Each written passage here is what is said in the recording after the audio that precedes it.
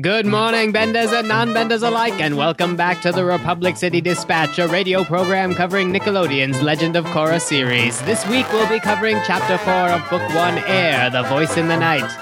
Is Republic City drawing closer to an all-out war? Can the Avatar master airbending in time to unite the city her predecessor created?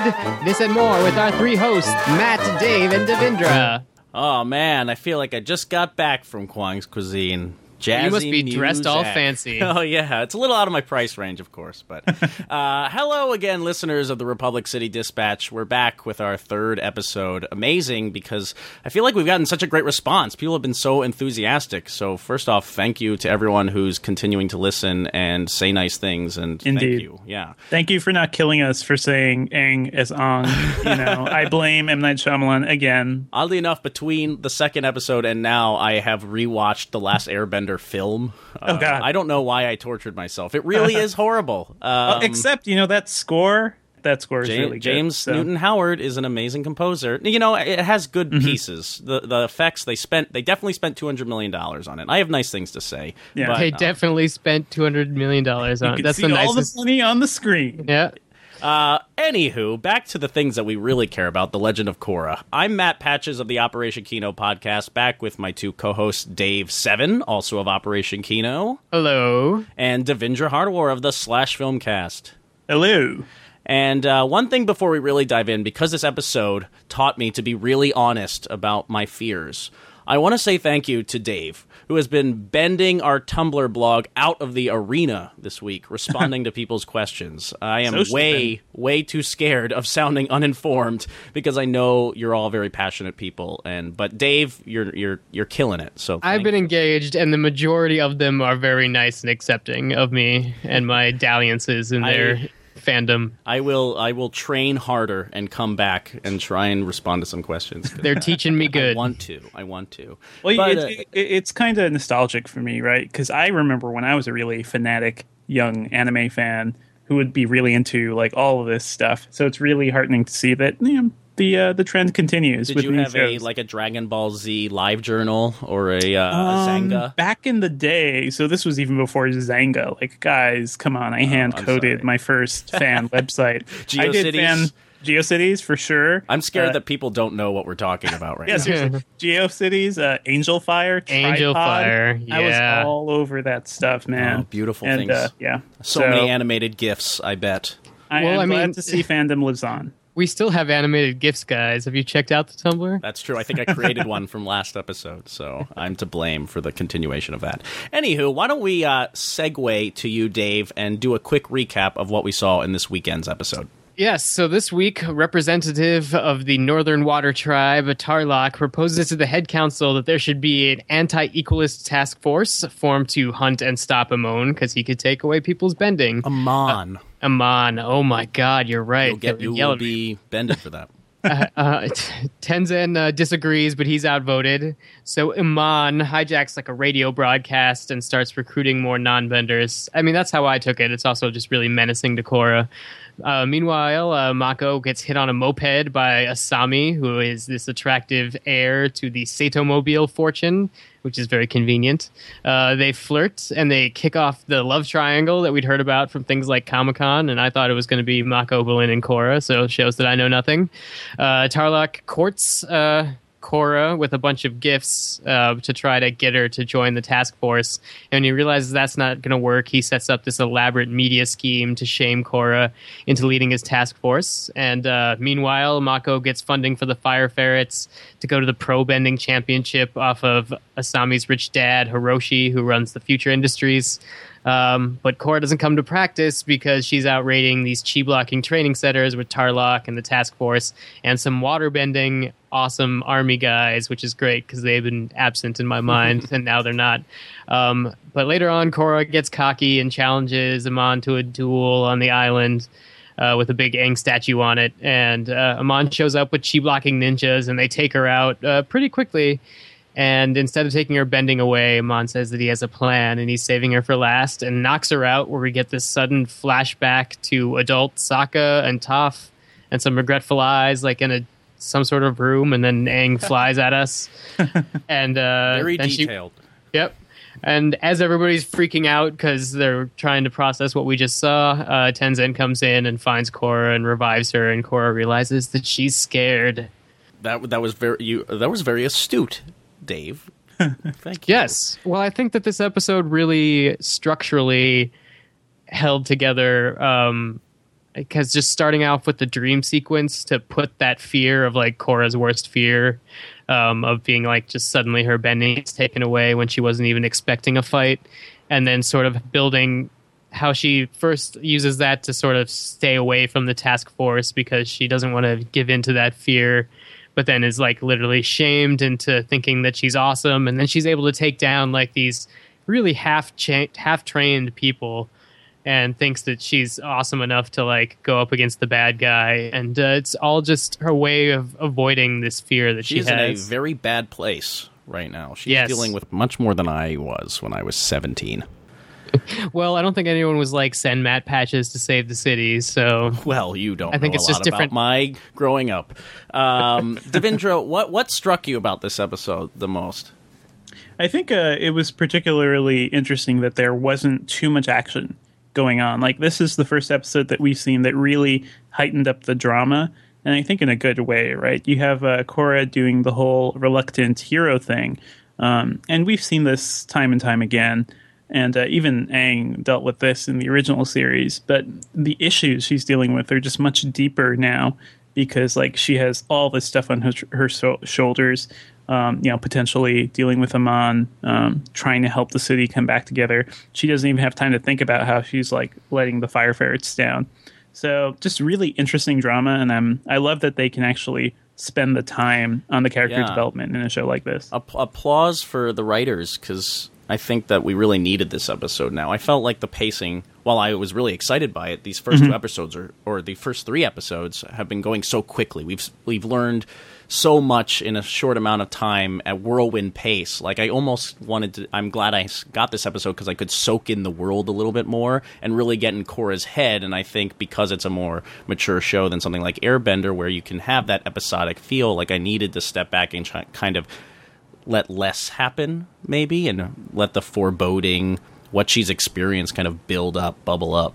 Yeah, I mean, even how the episode is designed, it's different from the previous, like, even when we saw the city at night, last episode, in episode 3, this one, you're either pushing into a daytime structure or spinning or dissolving into, like, a nighttime, like, scary shadow world that's lit from crazy angles and, only reveals certain beautiful art.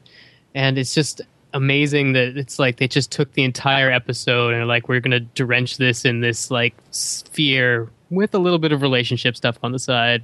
But if you're with Korra, it's like not okay. And it's even when the action does come about, it's like sudden and weird, and it seems like it's like Korra could always be part of a team because she's afraid to step up and be the leader so it's like she does really well with the task force and she does really well with the fire ferrets, but she's incapable of giving either of them what they want because she just doesn't have that ability to shine on her own. Yeah.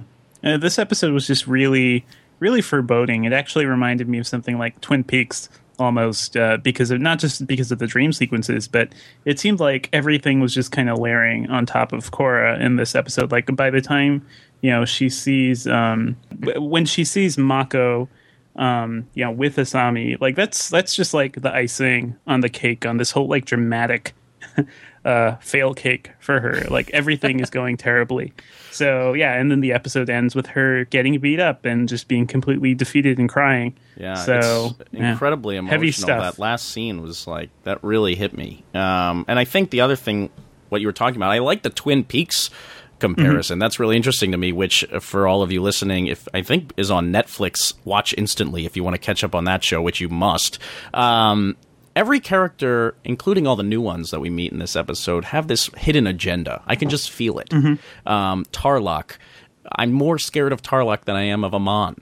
The way he pushes Korra, the way he wants to use it. Tenzin calls him out in that first scene, that really interesting council meeting where different bending figureheads are meeting to discuss. He calls him out. He says, "You're using this for political and power gain."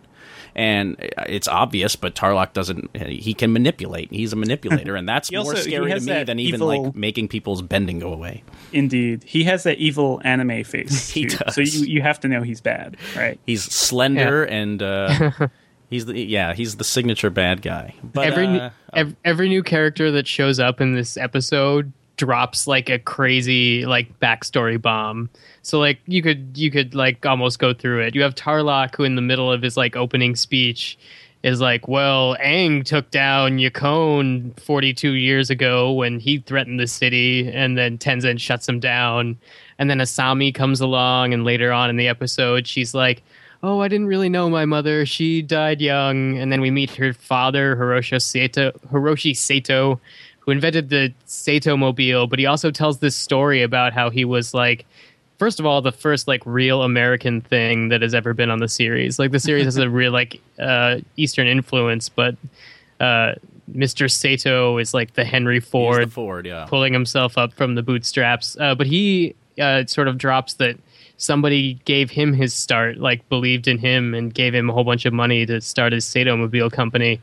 And on Nick.com, it says it might be the Cabbage Man, so that would be funny. I feel like that's a throw for fans. I don't know if that's going to weave in. I don't know if the amazing nod if is true. Weave in. They all show up and they all, are colorful characters on their own, but they all drop these huge like backstory bombs. And I almost think that the writers are enjoying it because they're telling this great story that lives on its own, and they know that we're out there being like, but who was that?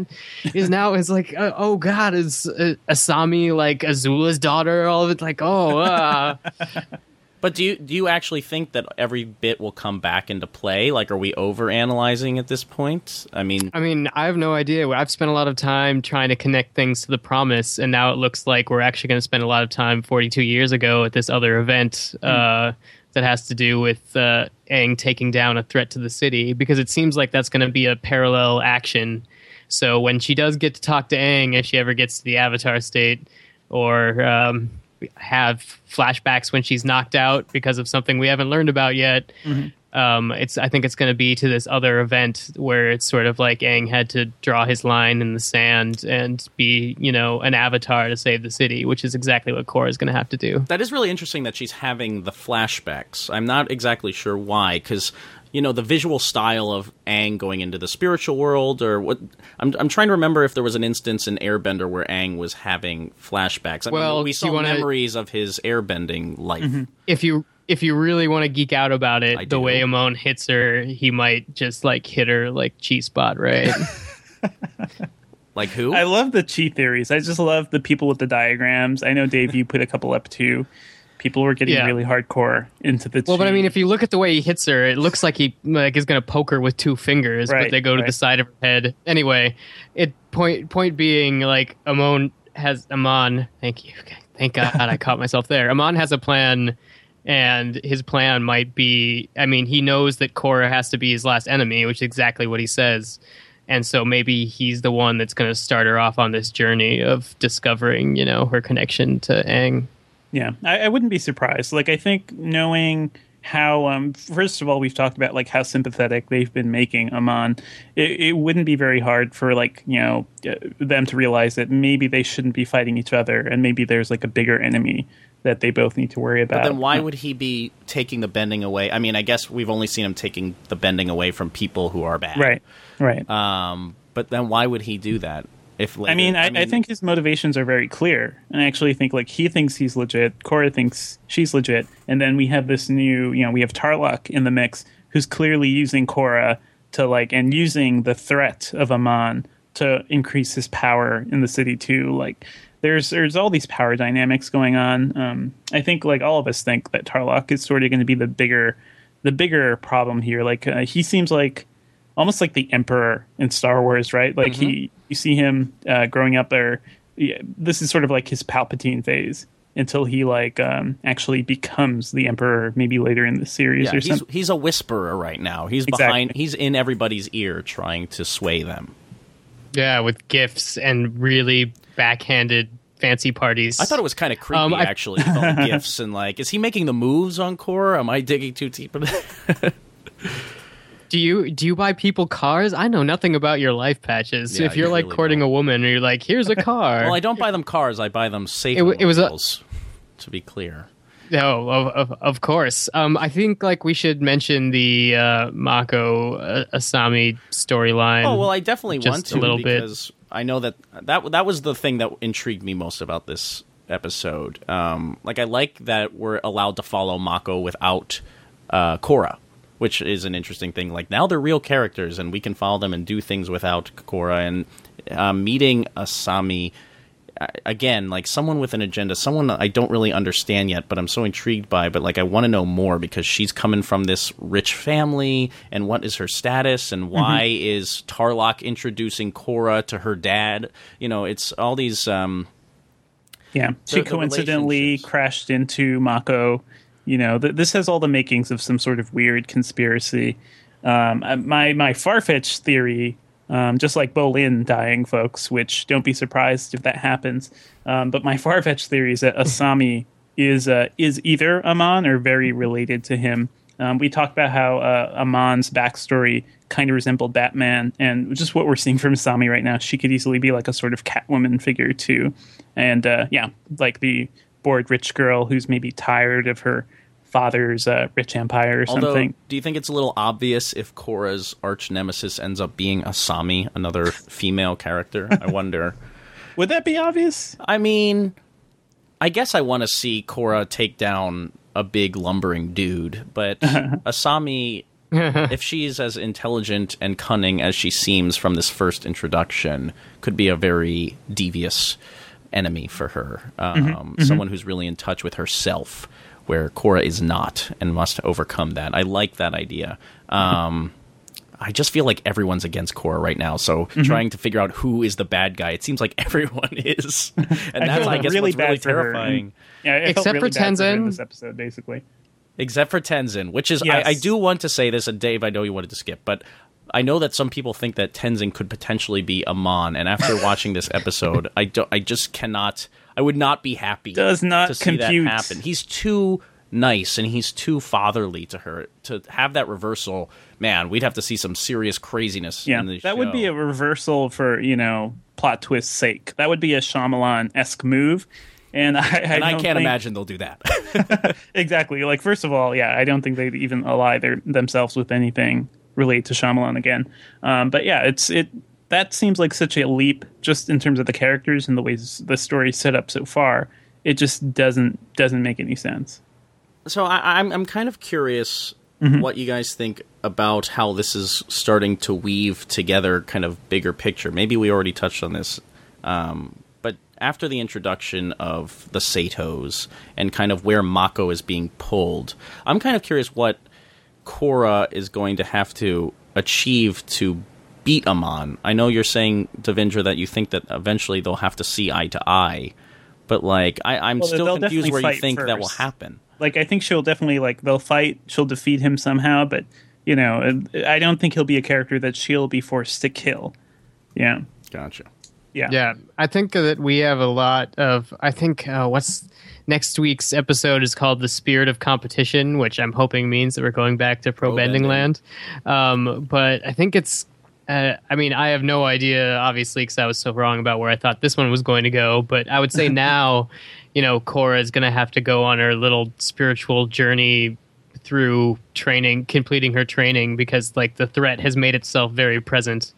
I don't think that we have enough episodes left. We're a quarter of the way through a third of the way through. Third away. Yeah. We don't have enough time for her to wallow in her fear. So I think that the fact that this episode was so drenched in it means that we're not going to see an inactive Korra that we're not going to be happy with. Right. So I keep forgetting the I think- time frame that we're working with. I keep thinking back to Airbender, where it was how many episodes per book? 23 or 20 some. It was in a the great deal of episodes. They have a lot of time to play with, and there's not much time here, so no wonder it's moving rapidly. But again, like what we were saying, to take a break and kind of slow down and get in her head in this episode, I think next episode could really ramp up with the conflict, the external conflict. definitely. And I think it's really focusing, which is nice, And occasionally I, get worried that something's not going to get serviced. Like I'm not going to get as much metal bending as I want, or I'm not going to learn who's related to who. But then I'm like, this is the series that I loved and never answered who Zuko's mother was.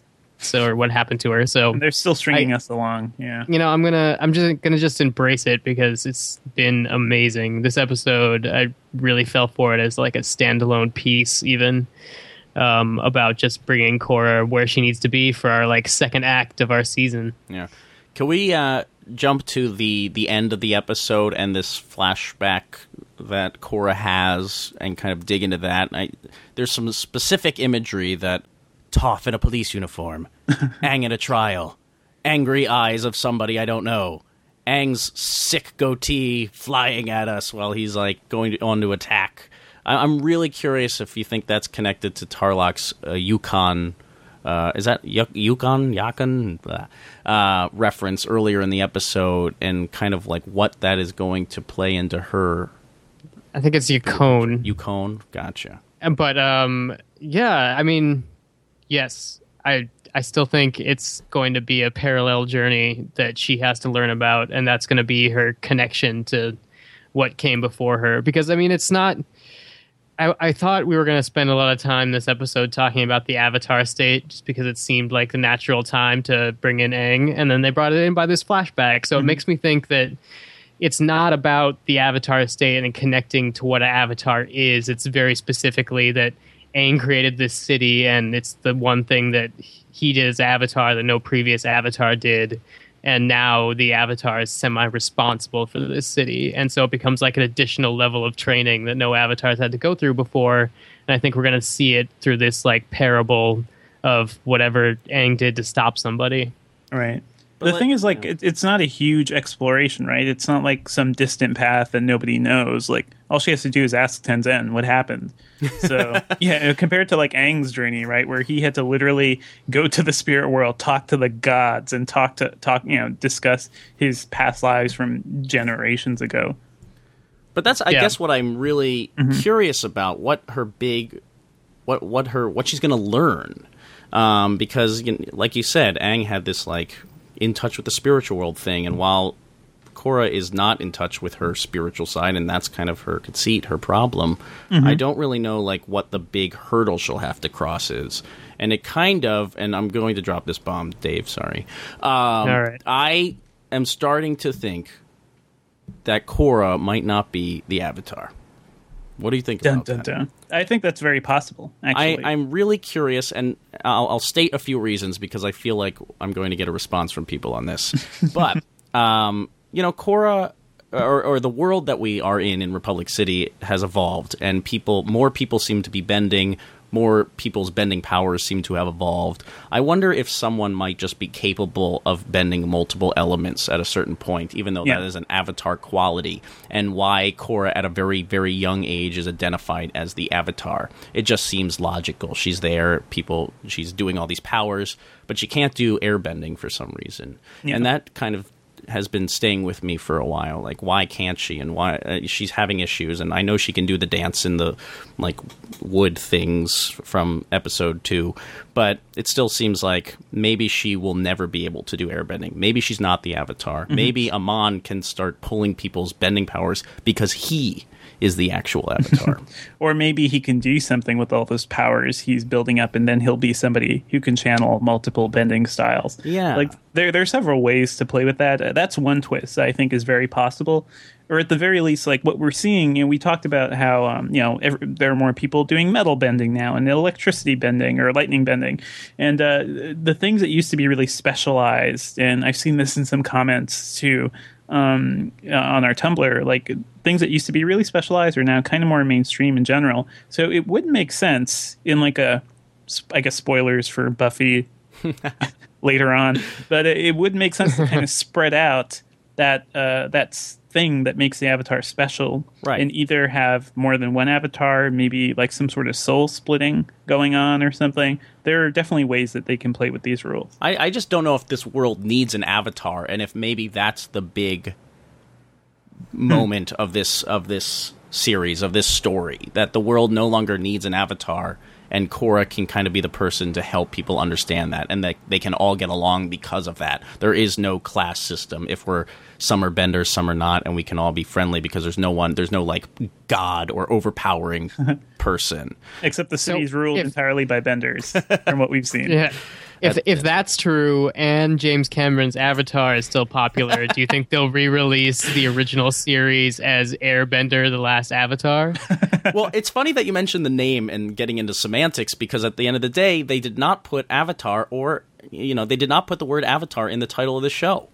Mm-hmm. I think that was just avoiding the legal conflict again. Really? Like, potentially. Like, the reason why The Last Airbender didn't have Avatar in the title was because of the whole James Cameron fight. So if anything bigger happens with The Legend of Korra, I think they're just trying to avoid that entirely. Well, maybe I'm reading too much into it.